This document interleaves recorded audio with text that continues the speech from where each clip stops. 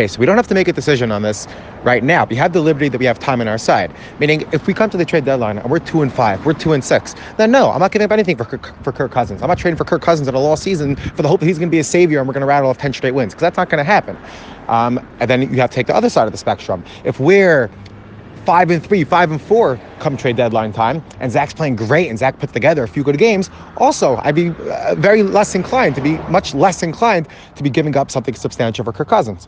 The only time when it plays a role, the only time it has a factor, is if we rattled off a few wins. If we're 5-3 and 5-4, but Zach isn't playing good. We beat the Eagles 13-10 in a low-scoring affair where Zach has a couple of bad turnovers. We beat the Giants because Breece Hall runs for 200 yards, but Zach throws for 120 and a pick or two. And Zach doesn't look good over the next few games, but we still find a way to pull out a few of them. And again, we get our record to 5-3 or 5-4 whenever the trade deadline comes along. So our season is very much there. Playoffs are very much in our sights. Then that's the question. No, I would not give up a first-round pick for a rental for half a season because, again, we're not getting Aaron Rodgers. We'd be getting Kirk Cousins. Now, again, Kirk Cousins with our defense and our running game, and I think Cousins is a very good quarterback and all of that, but at the end of the day, it's not worth the first-round pick for half a season where you're still not going to be the favorite to win the Super Bowl. Again, it's not like we're getting a Mahomes. We're getting a Rodgers. So I would not give up a first-round pick. We don't have a second-round pick because that's going to Green Bay. So then it comes down to a third-round pick. Yes, if we're 5-3 or we're 5-4, whatever week the trade deadline is, so we're very much in the playoff hunt, and Zach is looking bad, and we won games clearly in spite of Zach, and it's not even a debate on this chat between Shullum or Yoni or Shia or Gavril or me or whatever, and we're all in agreement that Zach clearly isn't looking good, and we're totally winning in spite of him. Then a third.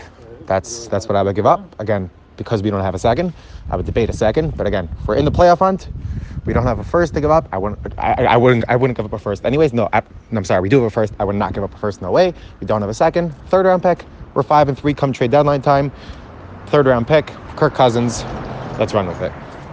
That is my opinion. Although if we're being realistic and we're saying what's typical Jets, we all know what's going to happen. Zach's going to play out of his mind for the next 3 weeks.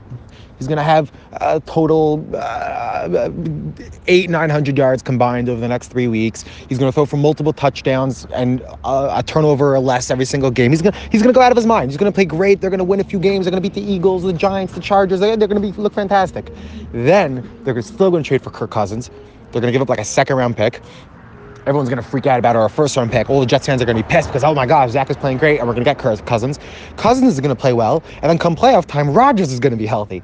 But, Cousins will play decent, but they're going to stick with him. So all the Jets fans are going to be talking about wanting to go back to Zach the whole time because Zach looked great for that 3-week stretch when we won 4 games in a row. And then Cousins is playing decent. Cousins is playing Kirk Cousins, like 4,200 yards, 30 touchdowns, because that's what Kirk Cousins does and Daniel Jones doesn't do. And then all of a sudden, Rodgers comes back. And then what?